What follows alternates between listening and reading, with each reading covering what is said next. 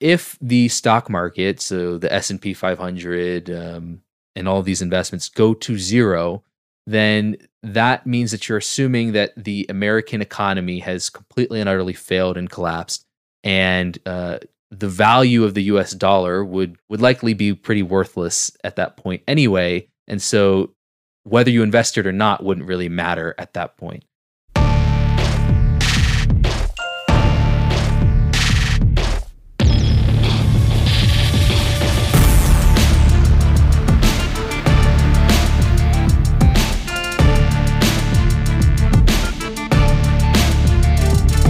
Welcome to Gen Z Green, where we talk personal finance and investing for the new generation of wealth builders.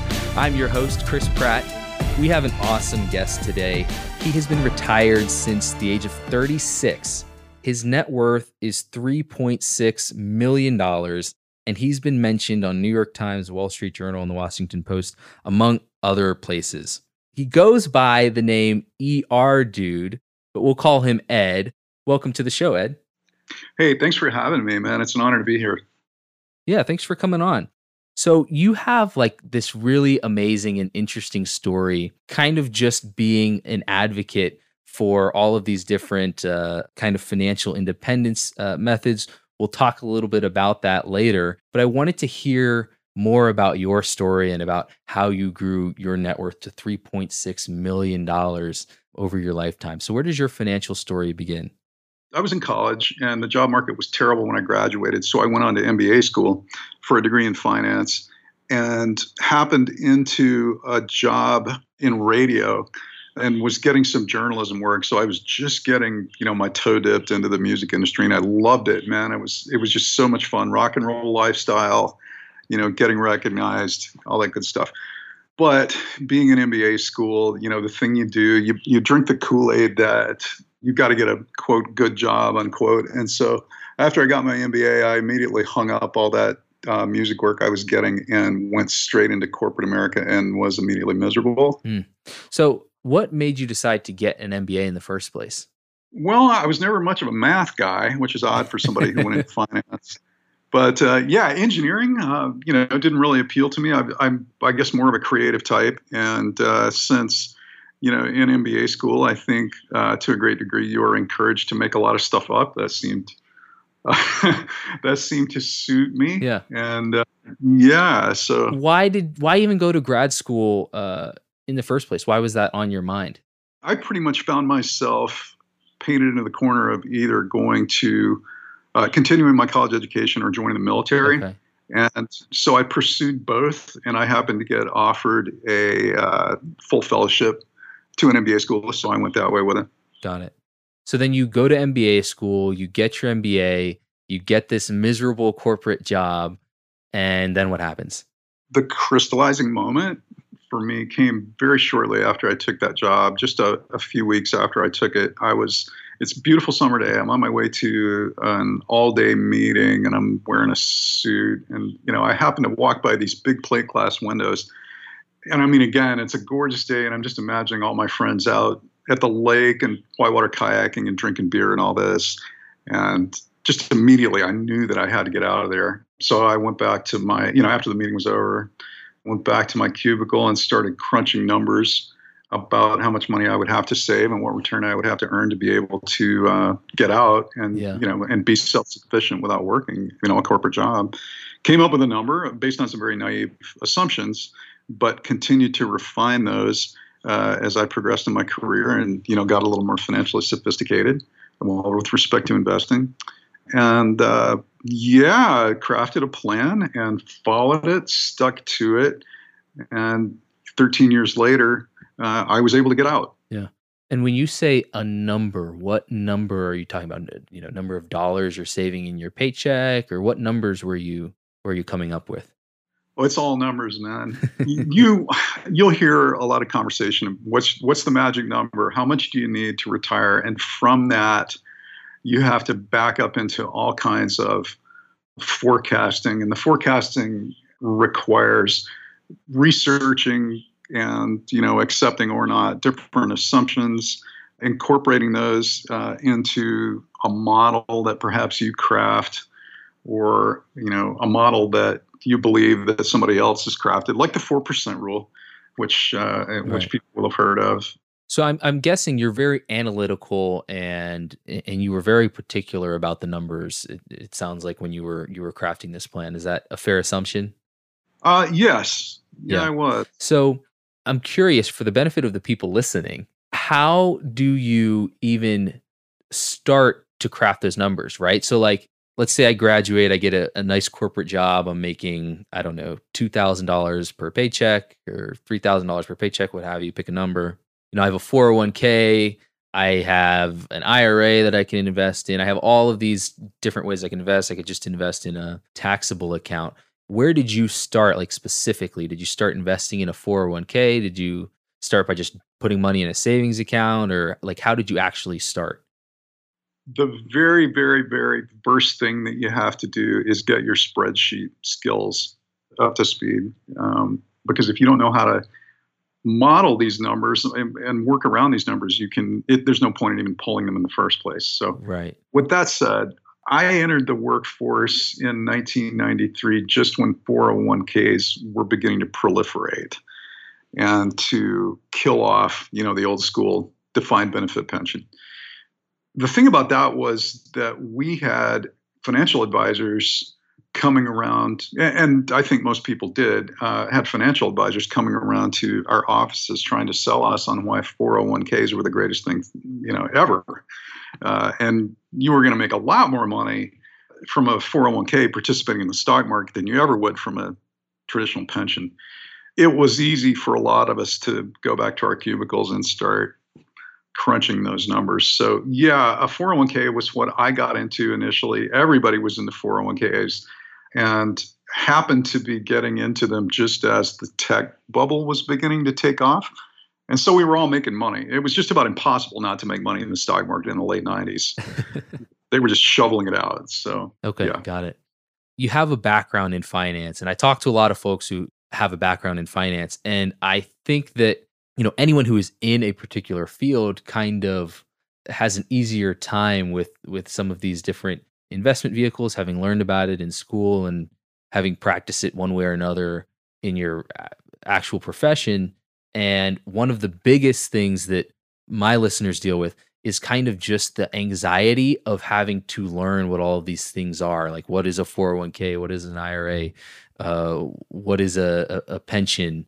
And then deciding which one to invest in and which one to do. And I find that for them, it's less about the numbers and the models, and it's more about just doing it in the first place. So that's why I was asking, like, where did you start? What did you start with before we get into the kind of nitty gritty of how to actually do it, right? Because to me, the biggest barrier is getting started. And then after that, obviously you want to grow and you want to optimize and plan for specifics of whatever your goals are. So that's kind of the perspective that I'm coming from when I ask a question like that. And I think that for listeners, that's the something that tends to be really, really big, is that they're just like, I don't know how to start, or they come up with a bunch of excuses for, why they shouldn't start investing or saving right away. I'm guessing you just knew that this was a good thing to do. It was a good idea to start investing as soon as you could. Yeah, because I wasn't particularly materialistic. Right. Yeah. But I mean, you use the word anxiety. Hopefully, Yeah. I can dispel a little bit of that anxiety with what I'm about to say. This Sure. stuff's not that complicated. I didn't have to go to MBA school to learn this stuff. Anyone with a internet connection can figure out how to get on a sound financial footing by themselves in just a few hours of study, and it's really straightforward. You need to take advantage of the retirement program that your employer gives you, and that is generally going to be a 401k, because they will subsidize your savings. And then once that's done, once you put as much money there as you can, you need to have a household budget that includes a healthy savings component. You need to put that money to work in a very simple way. The conventional wisdom in the FIRE community is that is a low management fee index fund that tracks the broadest stock market index that's popular. It's the S&P 500. And, the company that most people go with for that vehicle is Vanguard. So it's, you can just go out and look up a few simple things online. How do I put together a budget and stick to it? You can ask your employer how do I participate in my 401k? And you can figure out for yourself, how much can I save based on my budget?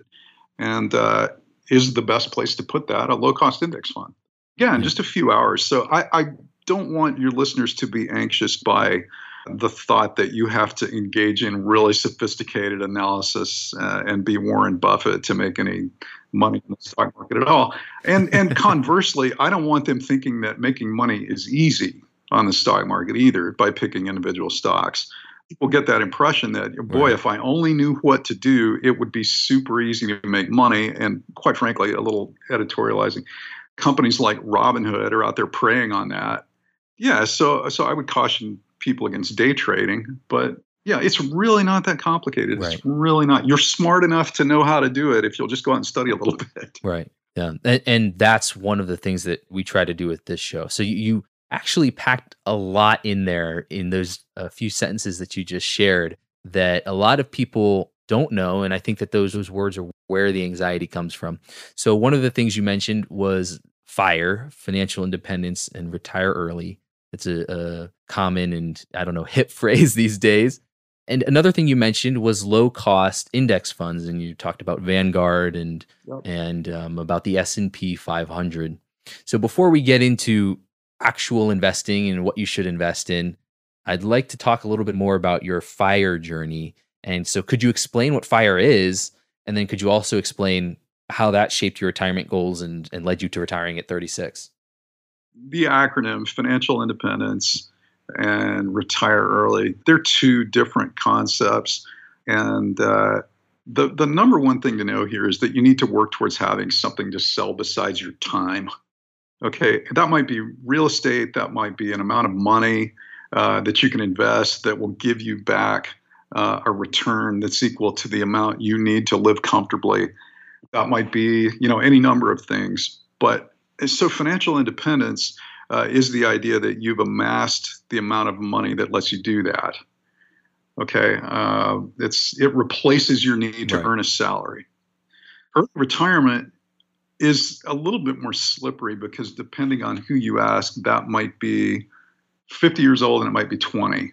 But the traditional retirement age is becoming the upper 60s as more and more people get thrown back on Social Security as their main income source, right?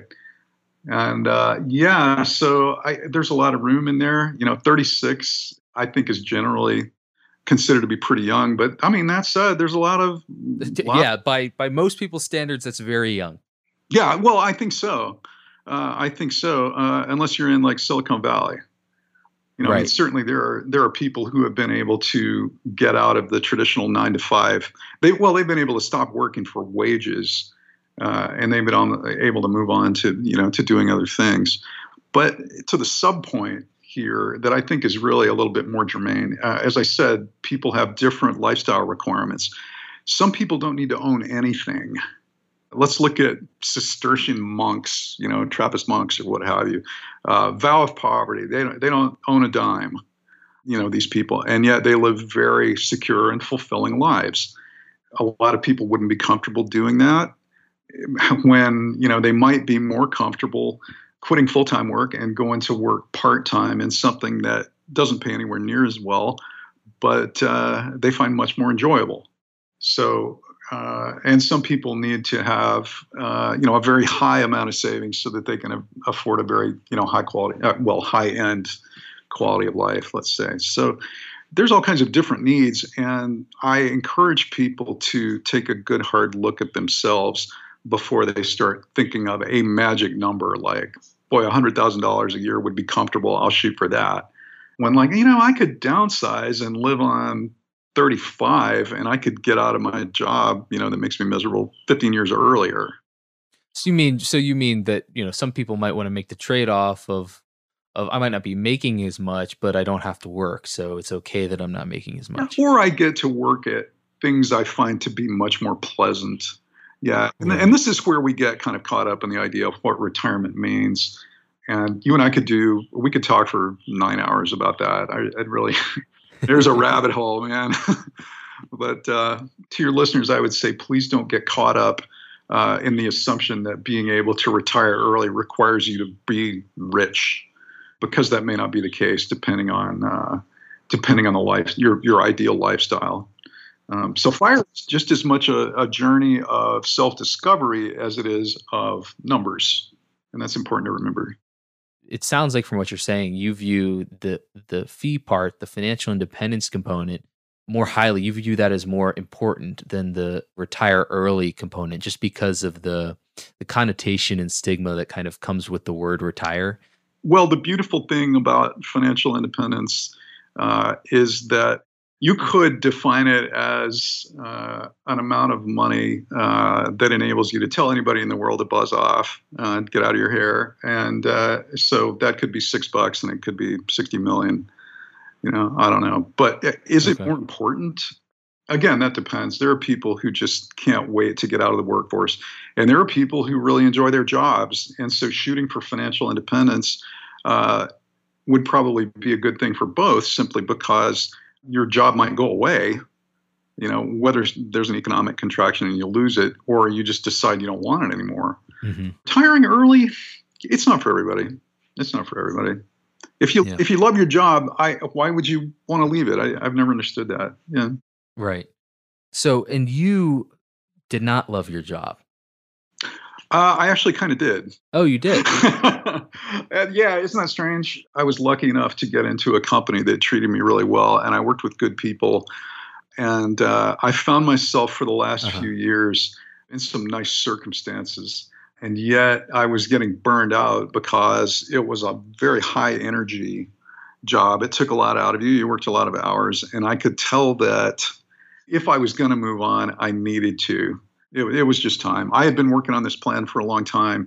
I knew there were some other things I wanted to do, and I was very sad to leave that job. But I felt it was best in the long term for me to do it. So what I just said, maybe that's a little bit hypocritical or a self-contradiction or what have you. But yeah, it was complicated.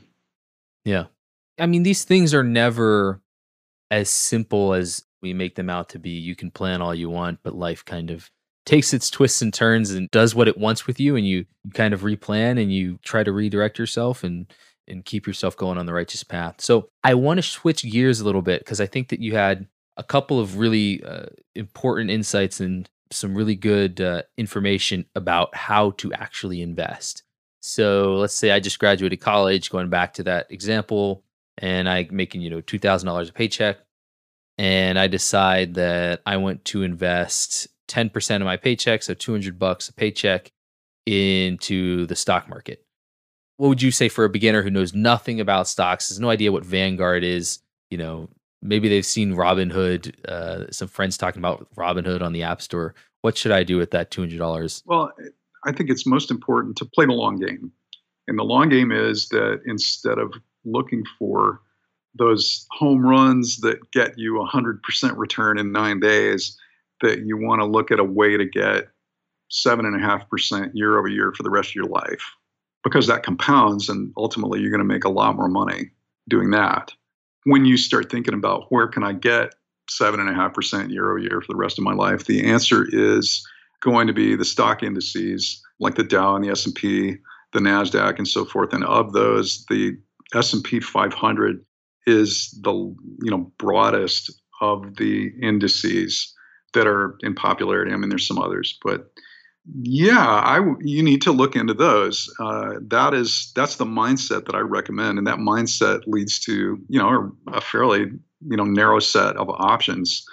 And those options will tend to be the indices. And the reason I I picked Vanguard as an example, again, just because it's investment of choice in the financial independence community, and that is because Vanguard charges a very low management fee.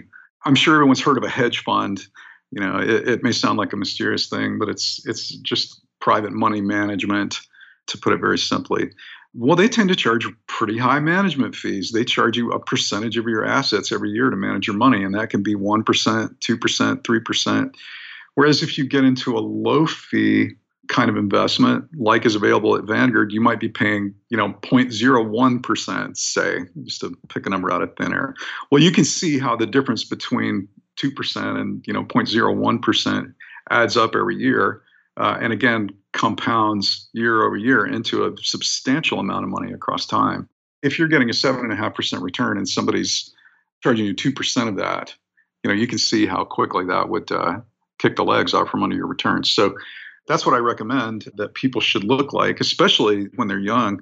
But that said, when you're just getting out of college, I think you have some other important questions to ask yourself. One of them, and this is a big one, being, well, given the amount of student loans I have and the interest rates on those, should I really be investing in the first place? Yeah. I'm glad you brought that up, and I want to get to that. I want to first summarize what you just said. So you should invest in index funds as opposed to single stocks, because the risk of single stocks is much higher than investing in an index fund. An index fund like the S&P 500 holds, approximately 500 of the largest companies on the US stock market. And so the idea is that those companies are extraordinarily stable. Some of the largest companies in the S&P 500 today are the big tech companies, Apple, Microsoft, Google, Facebook. And of course, there's a plethora of companies across industries in the S&P 500. And then you also talked about Vanguard. So Vanguard is a company that has mutual funds and exchange traded funds, ETFs. And all of these things basically just mean that the company packages up all of the stocks in the S&P 500 for you and puts them into a single little package, and you buy that package and it comes with all of those stocks. So it's almost an automatic form of diversification. You hear the word diversify all the time. And so you want to diversify so that you reduce the risk of investing in a single stock that may go down and may lose money, but you also want to make returns and make gains. So that's why you were talking about that 7.5% year over year return or whatnot. Two things, if I could interject. Sure. One way to look at the S&P is that when you buy a little slice of it, you're investing in the American economy, not in one particular sector or one particular company. It's the broad economy. Okay, and what we know across time is that the American economy tends to do pretty well.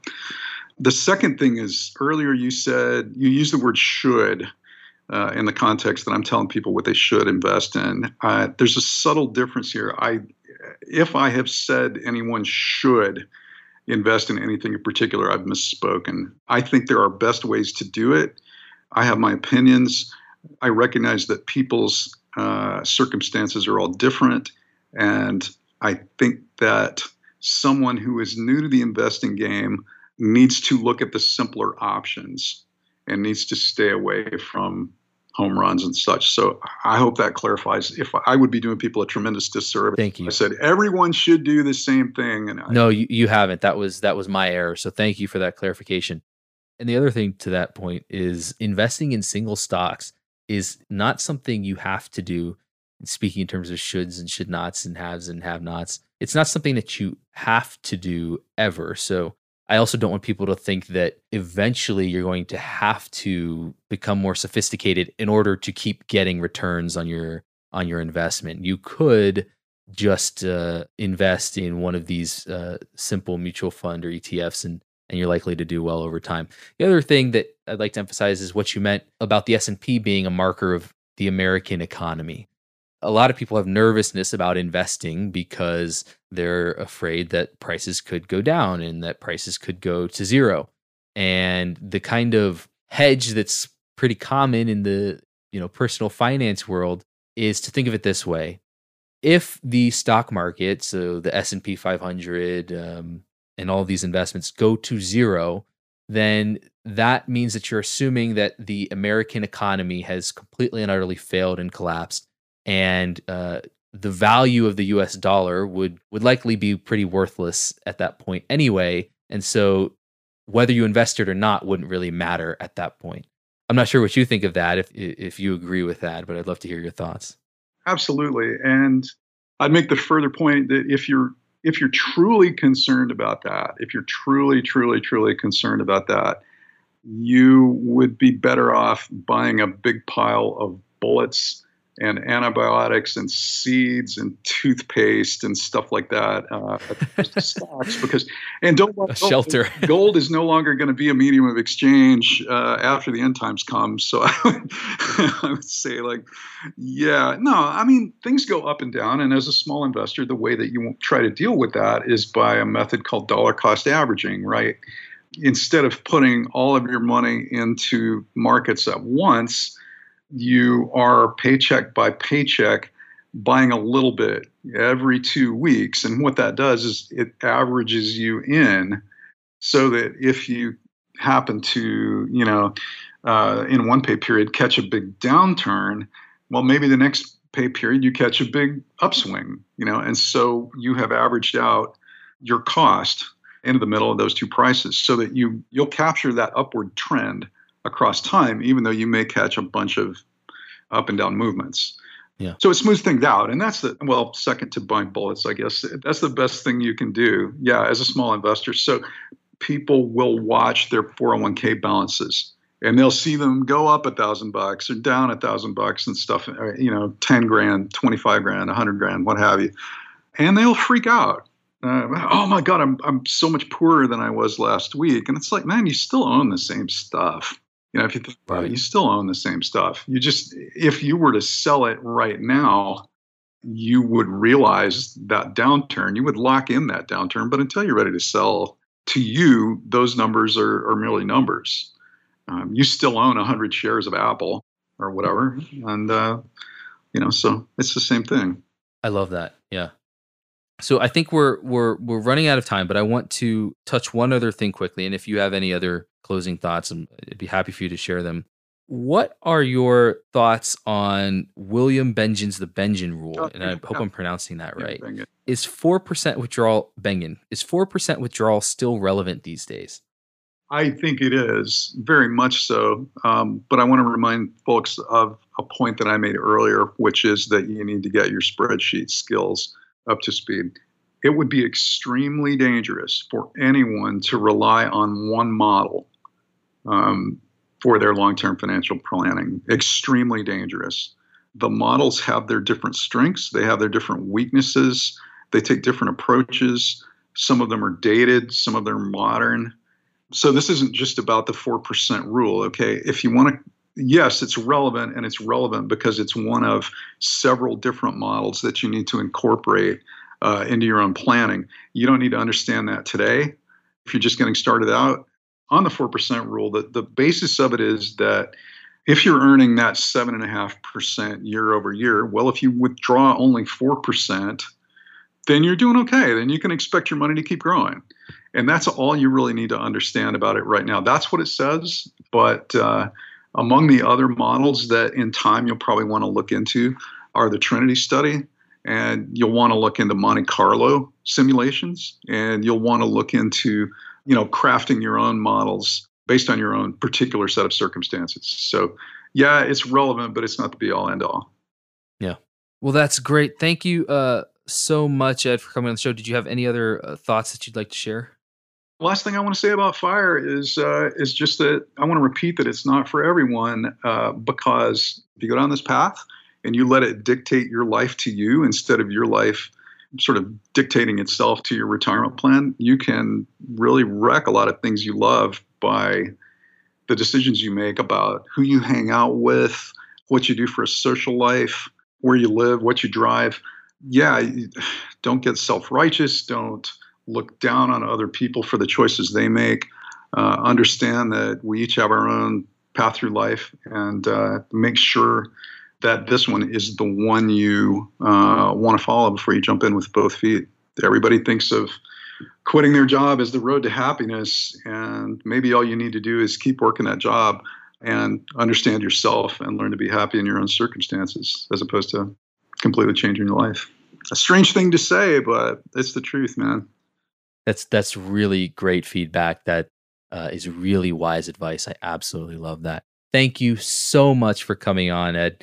You can find Early Retirement Dude on his website and blog, earlyretirementdude.com. By the way, I absolutely love that name, Early Retirement Dude. Yeah. Thank you for coming on the show. I really appreciate you having me. We'll catch you later. All right. Thanks.